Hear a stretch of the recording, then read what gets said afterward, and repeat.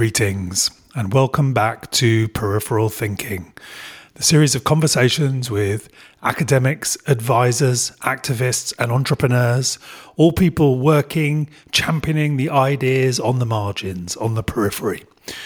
Why? Because the ideas which will shape the mainstream tomorrow are hiding today on those margins. And in these conversations, we speak to those people who are doing the work, championing the ideas so you can bring them back to the day-to-day of your own work and life. In this episode, I speak to Richard Wayne. Richard's an entrepreneur and increasingly a writer. Actually, I took a little blurb from somewhere I found online, which is a good little telling of Richard's story. He's a storyteller from South Devon. He regularly publishes spoken word stories about navigating life's little dramas as a man, a father, and a reluctant businessman. You can find all of this at the website lifeslittledramas.com, which is a great name.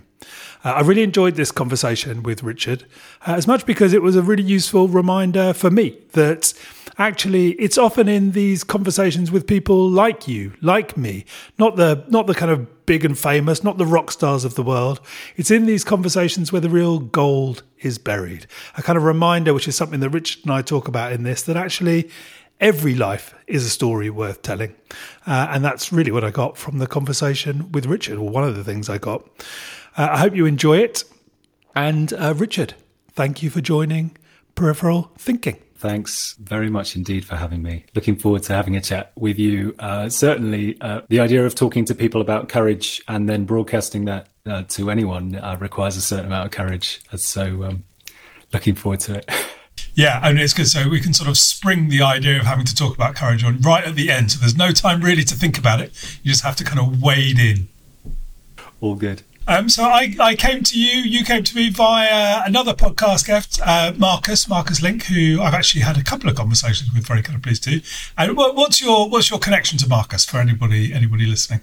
So my connection to Marcus, I'm a very close friend of Marcus's. He actually turned up to my wedding as a plus one. I'd never met the guy before, and Marcus is quite an imposing figure. He stands at, 6'3" or 4" or something, a lot taller than me anyway. I'd never seen him, a big German guy. I really didn't know he was going to come, and there he was, stood at the bottom of the stairs in the venue at my wedding.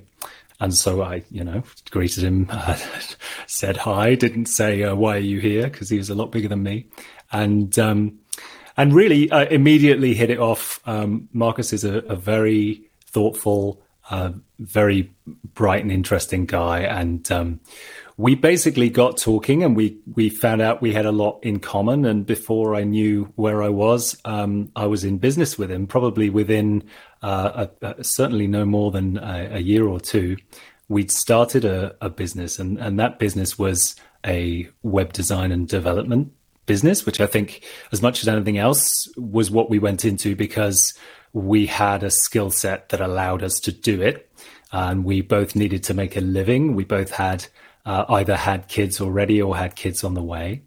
So yeah, we found ourselves at a point in life where we needed to use our skills, we needed to make some money, we needed to do a thing, and we felt like, let's take a leap.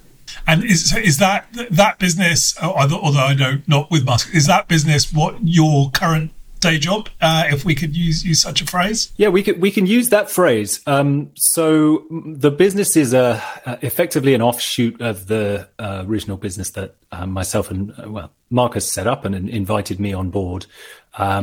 We were involved in that business, which was called Link & Co. for about a year or so, and then we merged together with a design business locally where we were based in Totnes at the time, and that became View Online. Now View Online is my current business, and we're still here about a dozen years or so after that. Which is a kind of mighty achievement in and of itself, even before we get to the other things, isn't it?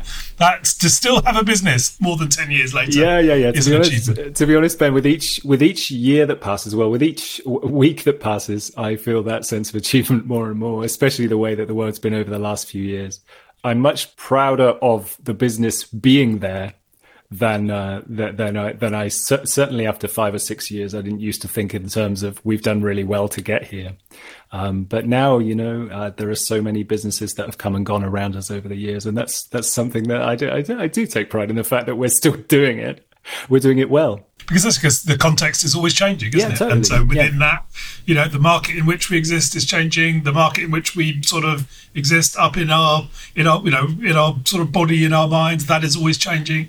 These kind of changing contexts can make it a challenge. Absolutely, especially when you have. I've never been a sort of sole owner running the business myself, and so I've always been involved with other people as fellow directors of the business, and of course that brings, people have different mindsets at different points in their journey.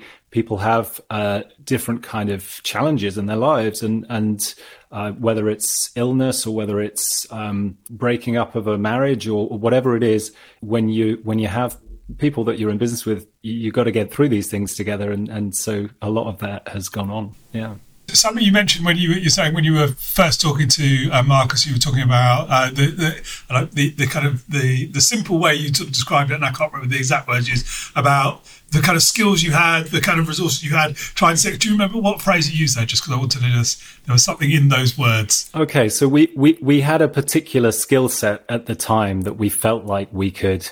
I didn't say leverage, but we felt like we could leverage. I had technical skills. I'd worked in technical computing for a few years, and Marcus had worked in a kind of technically focused business, but he had the business brain, and so it was really more than a marriage of convenience because we got on enormously well, but we each benefited from each other's skill set. So the thing I was curious about that is because obviously the reason that Marcus had introduced us, and a lot of actually what we're sort of talking about today, of course, isn't about technical competency. But so that was one of the key things that you were bringing at that time. Was a technical competency. That was right, and I think that's kind of the paradox at the center of my existence, and possibly Marcus's too. I think the reason we came together as well as we did is because we're not rooted in that kind of technical way of being. I think each of us kind of strives for to find a deeper connection to things, and always did, and part of our connection to each other came through that. When I look back to the very early days of thinking about what I might do in the world, I had no sense that I would do anything technical or head in that direction even.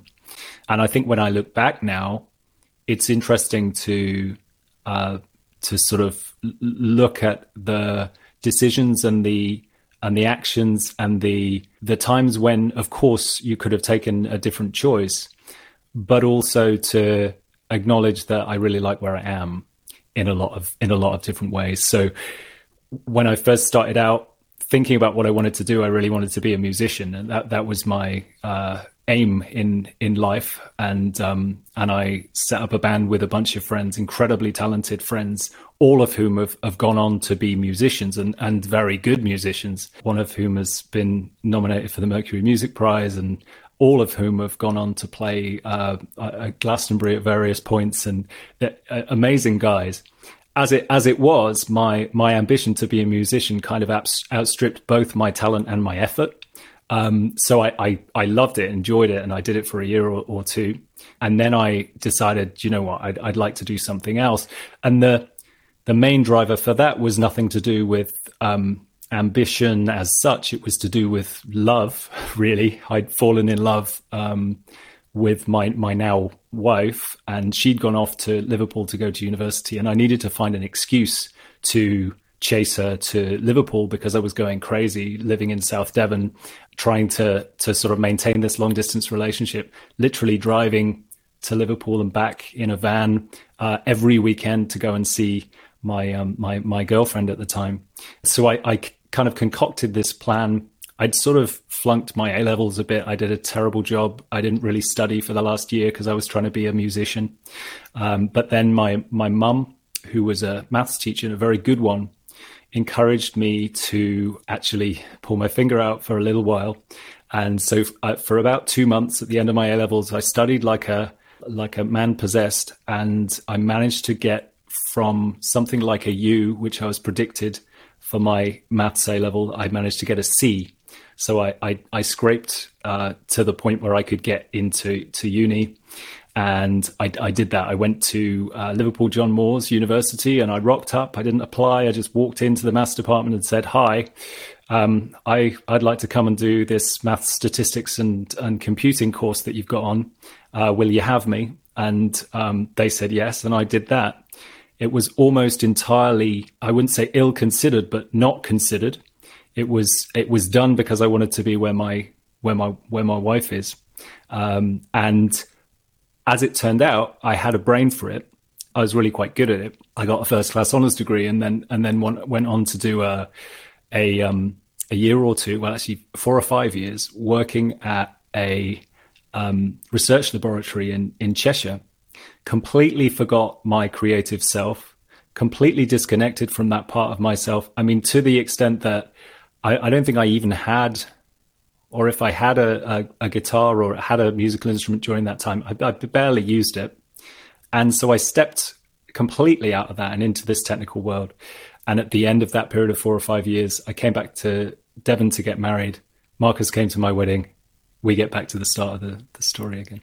So it sounds like that there was some necessity and or value in the poles. So the kind of going from the extreme of sort of satisfying the creative urge to the extreme of the math statistics part of your brain, and then kind of between those, kind of finding sort of bouncing back in some form to a middle way. I think that's right. I think my view of it at the time was very much that both of those things were a means to a different end. And the end was to find and marry the girl of my dreams. First of all, I needed to find her, and I found her by being a musician for a couple of years and generally trying to look cool and appealing. And then having found her, I decided to switch to a more pragmatic frame of mind and do something that meant that I could be where she was. And I'd love to be able to put more behind it than that, but I was very much led by that in my decision making at that point in my life. I was completely swept away, and I would have done anything, to be perfectly honest, to make sure that I was in the same place that she was.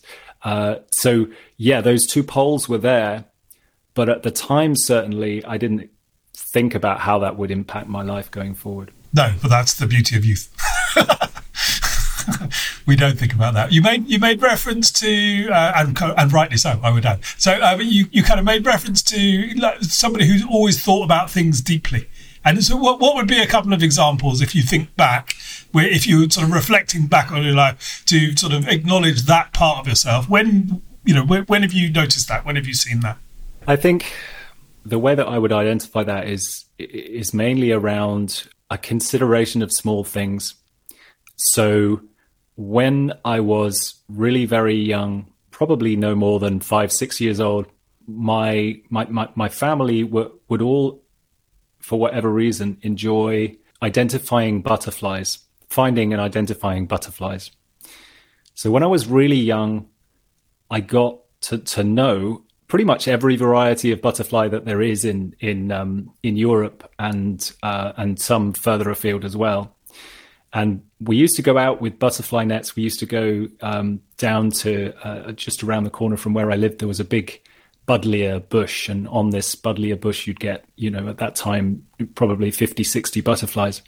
And then when we went on holiday, we'd go and find and see these things. But in doing so, and I don't know how conscious it was in my parents' kind of plan for us, but what that meant was that I was always very much present and connected to what was around me when we were in nature, but that kind of translated then into, most circumstances. I found myself quite deeply connected to the moment and really looking, really trying to understand what was in front of me, and not just understand it from a physical and kind of scientific perspective in terms of, what are these creatures and how do they evolve? How do they, what do their lifespan look like, and what do they eat, and all of these kind of things. But also, in a way, what do they represent, and how can something so fragile and so kind of ephemeral and seemingly something that really seems like it ought to be blown away the moment there's a gust of wind and not be able to live, how can something like that cling on and go on for generation after generation when it has such an impractical way of being? What is it that allows that process? And also, how is that process aligned with our own? In that sense, when you start thinking about the lifespan and the life kind of trajectory of a creature like that, it then made me think about scale in terms of, okay, so what's going on at a much smaller scale? What sort of creatures and what sort of lifespans and what sort of things are going on when you get to something very, very small? When you get down to the level of the little bacteria that are involved in helping the butterfly to digest its nectar and all of that kind of thing, and then what's going on at the very big level. And so that got me starting to think about scale and starting to think about time and how a relationship between that perspective of stretching time and stretching scale and shrinking and stretching these things completely changes your sort of viewpoint on life. And that's either intentionally or otherwise, it kind of brings a sort of beautiful and whole new meaning to the idea of the kind of the flap of the butterfly's wings reverberating through. I know that is in the context of chaos theory or chaotic theory, but actually what you sort of hung on that or what has grown from that equally kind of has waves of all sorts of kind of new meaning and new depth. Yeah, I think that certainly, as a child, the idea of something being able to consciously or otherwise transform to the extent that a butterfly transforms, I found just absolutely captivating. To the point my young children now, not that young anymore, but they've had caterpillars in the house that they've been keeping, a variety of caterpillar called a giant peacock moth. And the caterpillars have multiple stages of growth before they become a pupa and then become a moth. They change color on multiple occasions, and the texture of their skin changes on multiple occasions. And they actually go through, I think, 5 very distinct phases of their life where they are radically different creatures. And you would never, without the knowledge of them, you would never look at them and say that they were the same thing. And that, I think, in relation to how we live our own lives is a very freeing thing to see, and various choices that I've made and that we've made as a family unit have felt like that much of a kind of cliff edge of change, that much of a, right, okay, we're heading this way, let's head that way and see what happens. And those decisions have always been right and have always led to extraordinary things. One I mentioned earlier on, which is that I was in the process of attempting to become a rock and roll star, and I decided instead to become a mathematician and move halfway up the country. That was a big tack, and it was a big tack that had no more than a month or two's run up. It was like, right, I'm doing this, but no, I'm going to do that. Later on in my life, we got to a point where I'd been working at the laboratory in Cheshire for 5 or 6 years, and myself and my wife had a feeling that it wasn't right where we were. We had jobs for life. We both had jobs until we were 60. We had contracts that would have taken us to the end of our careers, and we would have been paid well. We could have continued to do that. For whatever reason at the time, it didn't feel right. I decided to become a primary school teacher. My wife decided to just take a leap and see what she found when she landed. And we moved back from Liverpool all the way down to Devon without careers, without jobs to go to. And I had a training gig at the local primary school and spent a year as a primary school teacher. Now, that was a big tack. And within 2 years of that, I'd set up the business with Marcus, which was another big tack. It's only in retrospect that you can see the things that you learned by doing the tacks. But I'm very confident that had I not done the tacks, I wouldn't have learned anywhere near as much. I like that. I think back to the idea of the caterpillars, which obviously you can sort of see in that. I think that there is a device that helps us sort of confidently make these tacks, make these changes, whether consciously or otherwise. But the helpfulness of those devices that says, look, here is an example of one of the myriad things in nature, which is in a constant sort of state of change, a constant state of evolution, a constant movement. And actually having that as a sort of comfortable home base allows you to kind of go on this journey of these tacks somewhat. Yeah, I think that's absolutely right. There's got to be something that allows you at some level to make a decision like that. And so you have to have the confidence or the security coming from somewhere to be able to make that decision. But I'm curious, so in all the things that we've spoken about, so like I said, actually the thing that Marcus connected us on is actually your writing. So when you were talking about the sort of skills and the capabilities that you brought to creative business, obviously that kind of reflected that period. At no point have you spoken about the writing as a part of that. It's definitely, what were you teaching first of all in your primary school? So I was teaching 6 and 7 year olds, and I was teaching them everything. It was the whole primary curriculum, and it was enormously rewarding from the perspective of getting to know these 30 kids, amazing people, on their way to becoming incredible human beings. But the writing aspect of it was completely alien to my mind at that point. I had no grounding in grammar or anything else. I hadn't learned any of it. I was having to read the day before in order to teach my 6 or 7 year olds grammar. I really didn't have that education. But at the same time, I always knew one of the reasons that I started out as a musician was because I enjoyed writing lyrics. I enjoyed writing song lyrics. I felt very comfortable in the world of words, and I felt like I could find flow there. I could sit down and put pen to paper and feel like myself. Now, I effectively put a pin in that. And again, subconsciously, the side of my brain, or the part of me that I had been working from when I was a musician, got shut down for me to work as a mathematician / scientist / whatever I was then for a few years. And I didn't really turn that back on again.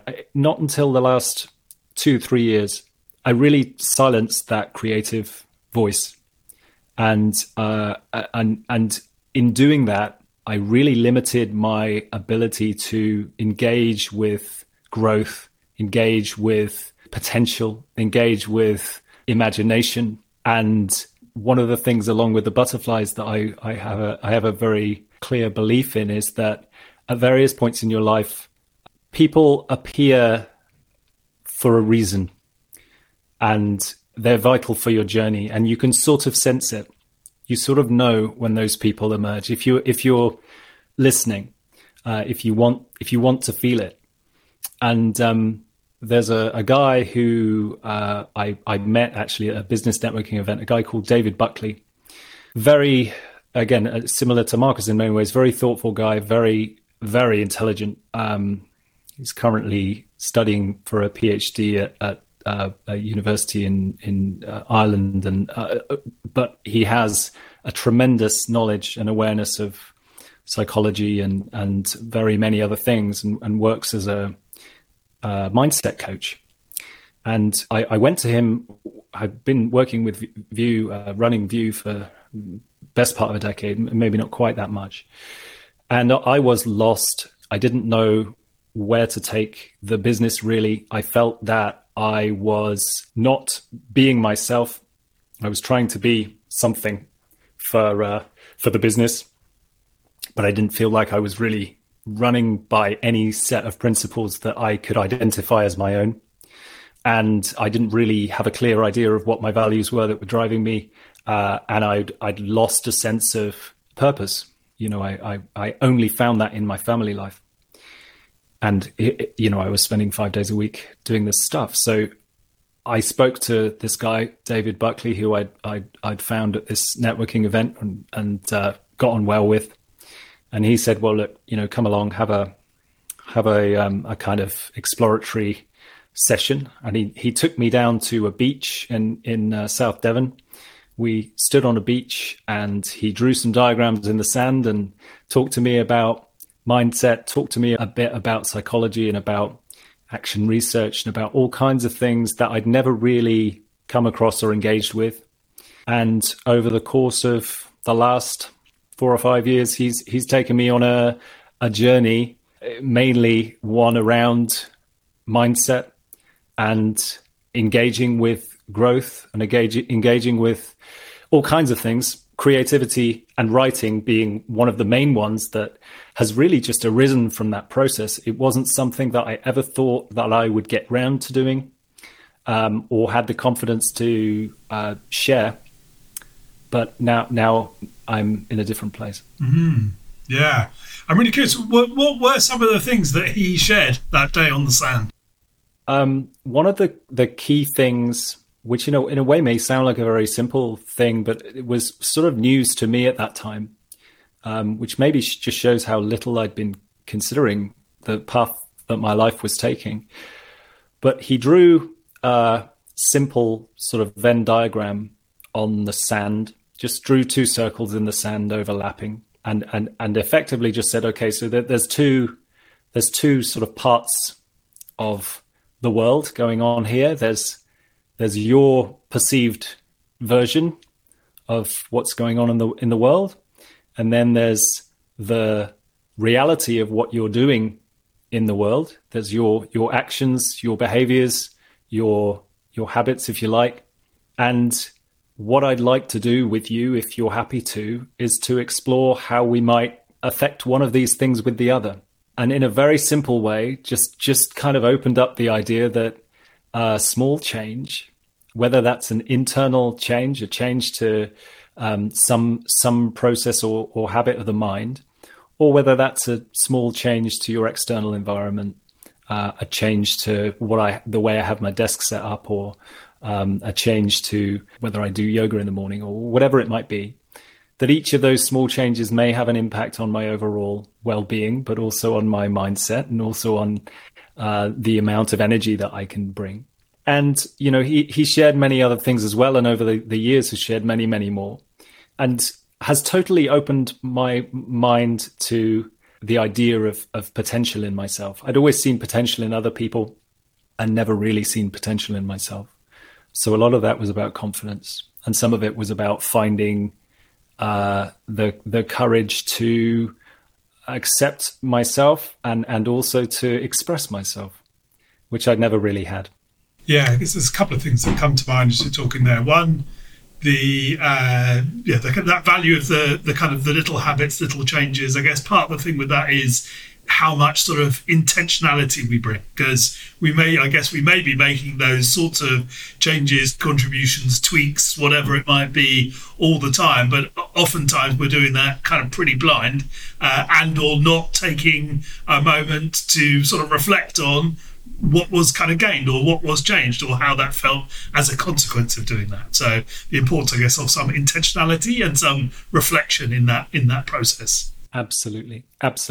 And I think that in itself is the key reason for me why I think it's so important for everyone to have some relationship that involves reflection. And what shape that takes is not for me to say, whether that relationship is sort of a therapeutic relationship, or whether it's a coaching relationship, or whether it's just any kind of friendship where you have that feedback loop and where you're able to reflect without constraint, but not only to yourself. I think that journaling and reflecting to yourself, self-reflection is important, but self-reflection with some kind of mirror provided by another human being especially when that human being is trained and knows what they're doing, is an incredibly powerful thing, and totally changed my perception of my life, much more so than my life. My life is great, right? And actually my life was great before I started working with Dave, but I was not in a great place mentally. I wasn't in a bad place mentally in a way, but I certainly didn't look at my life and see how wonderful it is. And I do that now. And also I didn't look at my life and see what potential it had. And I do that now. And I didn't look at the people around me and think, beyond the fact that I thought they had potential, I didn't necessarily think, what can I do to help them unlock that potential? That's my first thought. And those things all come much easier through that reflective process. And so what role has the writing played in terms of your ability on that journey, essentially? Because you're talking about sort of seeing the potential in yourself, starting to understand that, seeing potential in others, being able to, have an interest or a desire to help unlock that in them. Where does all of this infuse with the writing and what you're producing and creating and sharing? So the writing really initially came from a place of reflection. So first and foremost, the reason I started writing poetry, which is everything I write, was to try and find a way of understanding what had gone on in my life that I'd never really interrogated, but trying to do that in a way that was entertaining enough and relatable enough so that other people could potentially engage with that experience. Some of the early poems the earlier poems that I wrote, and we're only talking over the last few years, I've not been writing for long, but the earlier poems that I wrote were around childhood experiences, largely, or early sort of experiences before I was 18. And they might have touched on things like there was a particular occasion where I had my pants pulled down by a friend of mine on the playground at school, and it was during a particularly intense game of American football, and I had literally just jumped up in the air to catch the football to sort of score the winning touchdown. And as I touched down on the ground, my pants were pulled down, and everyone in the whole school, in my mind, everyone in the whole school had stared at me, and I'd lost my dignity, and I'd lost my shape, and I'd run into the classroom crying, and ended up having a kind of violent altercation with this boy who'd pulled my pants down. And then he had ended up saving me from a fairly serious intervention by the teachers, because the teacher had found me kicking this boy on the floor, and he'd got up and said to the teacher, "No, it's fine. We're just playing. There's nothing wrong." Taken me to one side into the boys' bathroom, and we'd had a talk about it. And that experience was something that lived in me still. Now, the writing allowed me to find those things that I didn't know were there, and to actually, in quite a organized way, say, okay, what is it that has generated some of these feelings that I occasionally have in certain circumstances? What kind of experiences have led to me thinking this way? And I just picked out more and more experiences that I've had and tried to express them in, as I say, in a way that felt like, in a quite old school way, a story with a moral, or a story with a bit of a connection to something that I would imagine that a lot of people experience in their lives. And most of that revolved around fear and courage. When was I scared, and when was I brave enough to do something about it? And that is what really kind of got me writing, was exploring those two things. Wow, I mean, that's a super powerful story. So I would add at this point, which will include, so all the writing exists now on a website, that's right, and that's Life's Little Dramas, yeah? lifeslittledramas.com. That's where my work is at this point, yeah. And there's a book that I'm hoping to get out in the middle of next year, And that relates more to, so now my writing's heading in a particular direction. I'm thinking much more about the planet, thinking much more about the nature side of things, and coming back to what I was saying about the butterflies earlier on, and the fragility of the world that we live in, and the courage we need in order to face the fears we all have about that. So there's something that I'm working on at the moment that relates to that, which is my next bit of work. But all of that's going on to the same website at the moment. So I'm curious what whether there was a process. So the story you shared there about the playground, how old were you, out of curiosity, when that happened? I was 10. Right. God. I mean, I can feel the sort of trauma in that for sure. Like the kind of the sort of shock and horror of that moment. Absolutely, can kind of feel that. I'm curious, what's the kind of process you went through to kind of to dig around, to explore? So there are a couple of different things. One is that I started to meditate, started to spend time being mindful of these things, really. So I would spend quiet and unoccupied periods of time where I would really do nothing with my mind other than let it be. And I found that very, very helpful in then going into a process of more organized kind of self-reflection and asking questions, simple questions like, when have I felt ashamed? When have I felt exposed? When have I felt that I had to lie?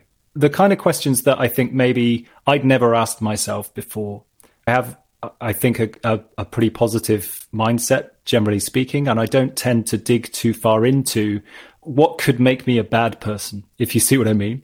And actually, that's where I wanted to go. I wanted to ask myself, when was I most afraid? What was I afraid of? What was it that led me to that fear in the first place? And those questions I didn't have before I gave myself time and space to slow down. I don't think I could have recovered that information quite so easily. But actually, it surprised me how straightforward it was to make a list of 50, 60, 70 times in my life where I could remember a specific circumstance with an ex-girlfriend, or a specific circumstance where I'd done something that had really made me feel exposed. I remembered for the first time in many years a situation where I was on stage at my old school, and I was singing away, and I think we were doing a cover version of Take That's Back for Good.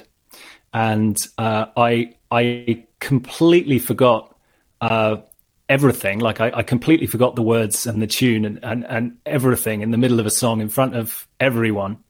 And I remembered the feeling, the immediacy of the feeling of, oh my goodness, look where I am. And now what do I do? How do I, and then I got to exploring what anyone else's experience of that moment might have been.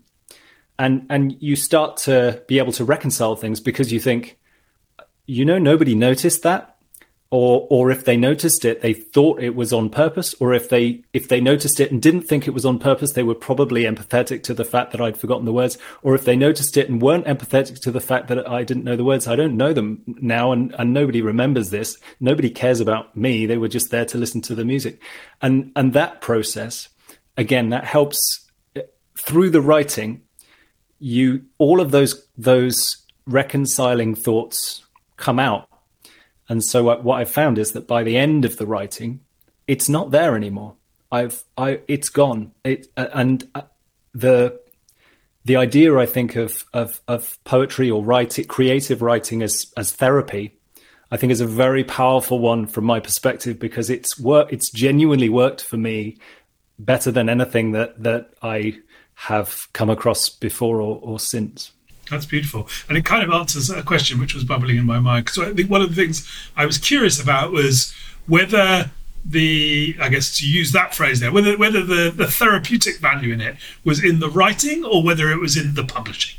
Well, in the sense that I struggled with the idea of sharing the writing even beyond the writing process. I hadn't really decided whether it was just for me or not. And I had to, again, find some courage to do the sharing. that took a little bit, and I think that went back to, again, my feelings of perhaps inferiority generated from having been in a band with some really talented people and them all going on to be successful. I think I'd found myself a little hole there that said, yeah, be careful sharing your creative stuff because it's not as good as other people's. And so it took a little while for me to find the courage to do the sharing.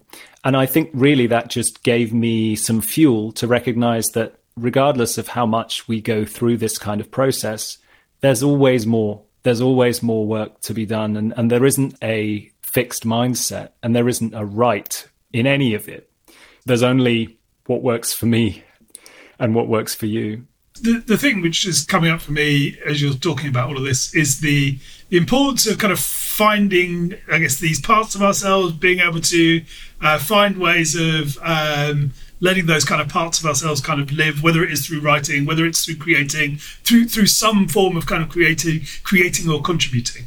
I guess there'll be kind of lots of people, and I know from myself and lots of other people listening who kind of really conscious that, that maybe they can hear that voice too, but not really clear what that voice is, but they can hear a voice themselves which is kind of itching, pulling, willing them into a certain direction, willing them towards something which feels kind of risky or dangerous or whatever it might be. And a lot of what you're talking about is that, and I guess, and the value of creating space to kind of experiment that into the world a little bit. Yes, I think so. I think going back to Dave Buckley, and also sort of a little tangential thing for I read a lot of Thich Nhat Hanh's writing, and there are both through Dave who would talk about subselves. Dave would talk about the various subselves, and he'd talk about 7, and I can't remember them all always, but what the idea of these subselves is that if you can start to identify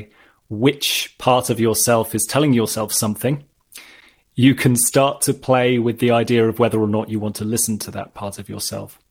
And you can potentially interject another voice, and that voice can be a different part of yourself.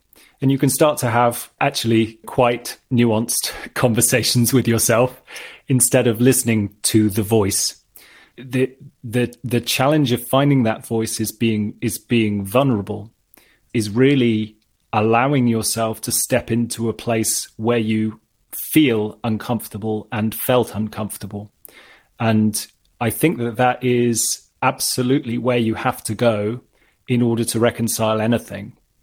And it's not an easy place to go. I have had effectively, by most measures, nothing particularly traumatic happen in my life. And I found it difficult to go to that place. I would imagine that had I had really profound traumatic experiences, I would not have wanted to go to that place. But what I do know is that going to the place of least comfort for myself has created a new space for me where I've come to terms with a lot of things that I didn't even know that I had to come to terms with.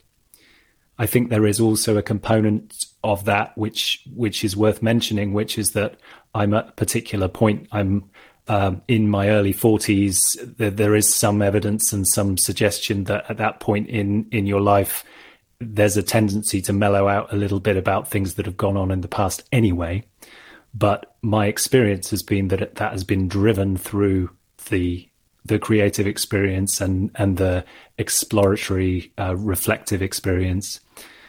The publishing helps in that it helps it feel seen in some way, but I don't think it's the point. In fact, I'm certain it's not the point. Some of the things that I've written that I probably will never publish have been as helpful to me as many of the things that I have. And, I won't publish them because they're events in my life that I feel are just private enough to me and the people involved that I wouldn't want to. They might involve, intimate experiences. They might involve things that are just don't feel right to put out in the world. But the fact that I've written them down has already sort of done the work from a kind of personal growth perspective. When you talk about the kind of needing to go to that sort of vulnerable place as the sort of source material, essential, the source point for that. So by that you mean kind of going to the kind of places in memory or whatever which are uncomfortable and not wanting to go to. Is that what you mean by sort of going to that vulnerable place? Yeah. Yes. I think what I mean is, as I say, trying to ask myself questions that I don't really want to answer. So I like to think that I'm not afraid of anything these days in particular. I like to think that, but is that true? Is that really true? Let's have a think about that. Let's dig into it. What are the fears that I hold for my children, for my family? What are the fears that I hold for that I hold for some reason that I can't quite put my finger on? Okay, and where did that come from? I feel that those are really good questions to ask if you're lucky enough to be in a place where that's not going to take you somewhere dark, and you know. So by vulnerable I mean that, yeah, taking yourself on a journey that maybe you haven't done before in terms of asking questions that you're uncomfortable to answer. And so one of the things we sort of spoke about at the beginning of the conversation, which wants to come to this idea of courage.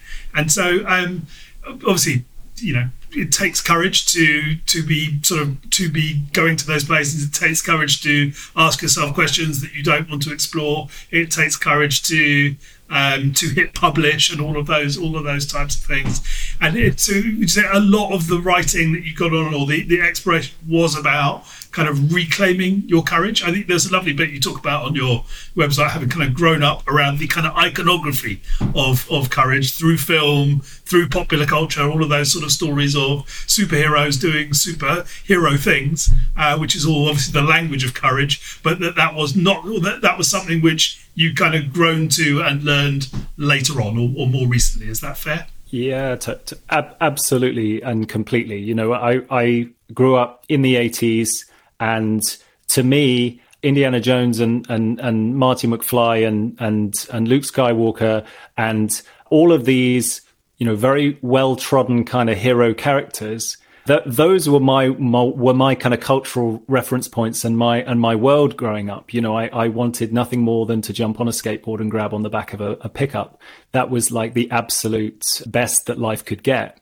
And I kind of was aware always that I never tried to do those things. I always saw those things as being unobtainable in a way. They were always these Hollywood things that were just like, oh, you know, to be that kind of hero. And I think I really don't believe in heroes now, and I don't mean that in a negative way. What I feel now is that in our own way, just to find our own courage and to encourage others to find their courage, that's sort of enough. That there isn't the narratives of our lives are not, they don't end in success. They end in an ending. And I think this is another thing about the vulnerability, but I think the acceptance of endings and the ability to discuss endings with yourself, that's a vulnerable place. And yeah, I think so.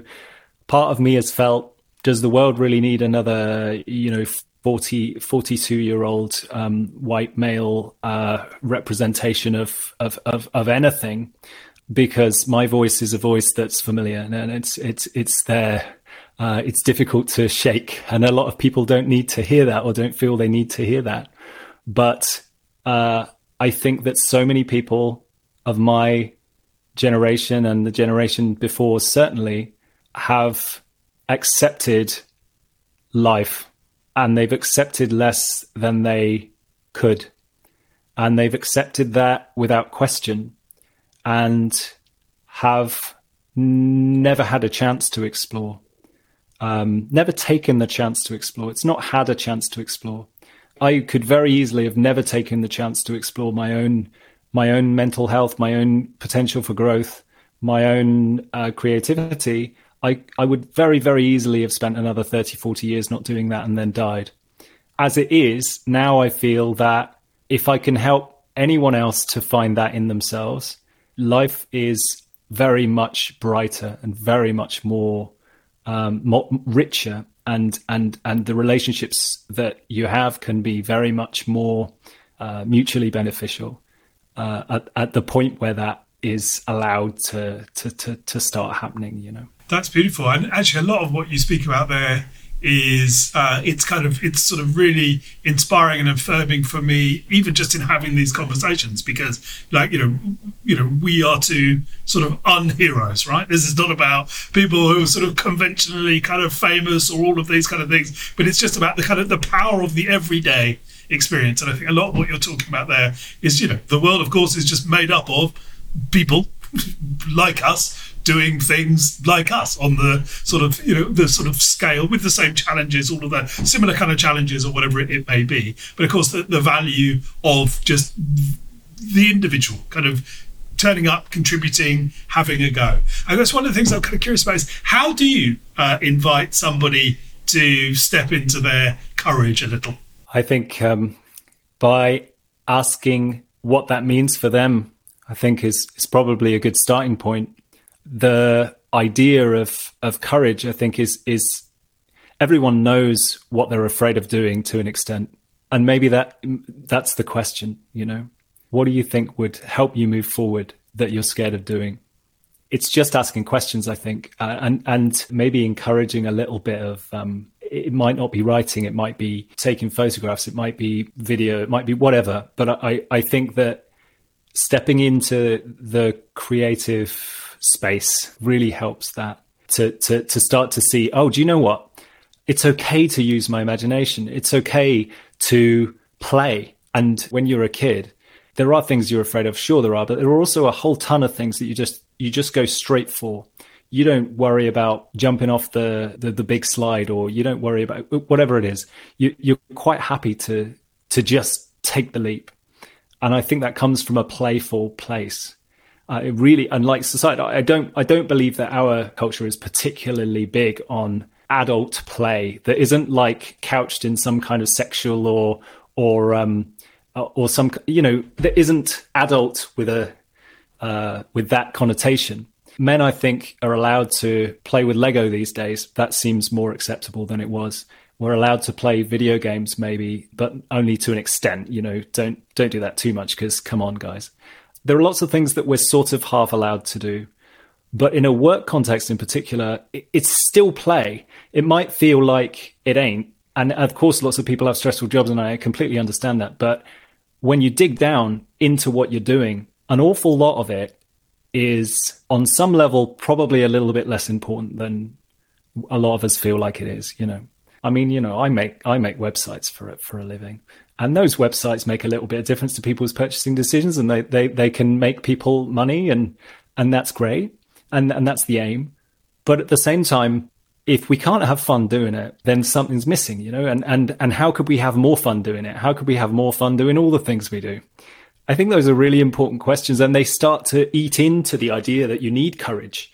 If you're playing, you don't need courage. You're just having fun. Yeah, I mean, it's so true, isn't it? We just we come so far away from those ideas of kind of play, because as soon as, even if you sort of say that, I fully kind of sort of understand what you're saying, kind of busy, and I can see, like, having a conversation with lots of people I know, that if I was even having the conversation around adding play into work, it would be totally at best, it would be, or oftentimes, really misunderstood as a contrived sort of thing to sort of kind of lend some sort of veneer of kind of okayness on an otherwise sort of shit sort of flow of a day, rather than this idea that it should have actually some idea of play at the heart. And I think the interesting thing, that for it to genuinely do that, there needs to be something of some sort of discomfort that needs to be, or it is made richer with the kind of discomfort of vulnerability. Completely.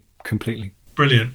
Richard, thank you very much. So where will, and I'll include it in sort of notes, where can people find the writing which isn't for reading? So people can find all of my stuff on lifeslittledramas.com, and be very happy to see you there. You can find it all on YouTube as well, if you search for Life's Little Dramas on there. So the book is going to be called Beyond the Brink is the Beginning. And that's that is due to be out May of 2023. Brilliant. Well, when that happens, we shall have to have another conversation. That would be wonderful. I'd enjoy that very much. Thank you, Ben. Thank you for listening to that conversation with Richard. If you liked the conversation, if you like what Richard is doing, if you like what we're doing on peripheral thinking generally, please share it. Please point other people to these conversations, because your sharing, your promoting, your liking is actually the lifeblood of what we do. So if you think someone else would like it or really dislike it as much as you have, then please point them to it. If you're interested generally in what we're doing, if you search up peripheral-thinking.com, you'll find everything you need to know there. That is the website where all of these conversations live. That is where all of the information about what we're doing lives. So go there and you can sign up to be kept up to date with everything that we're doing. Until next time, thanks again, and look forward to you listening to us soon. Thanks. Bye-bye.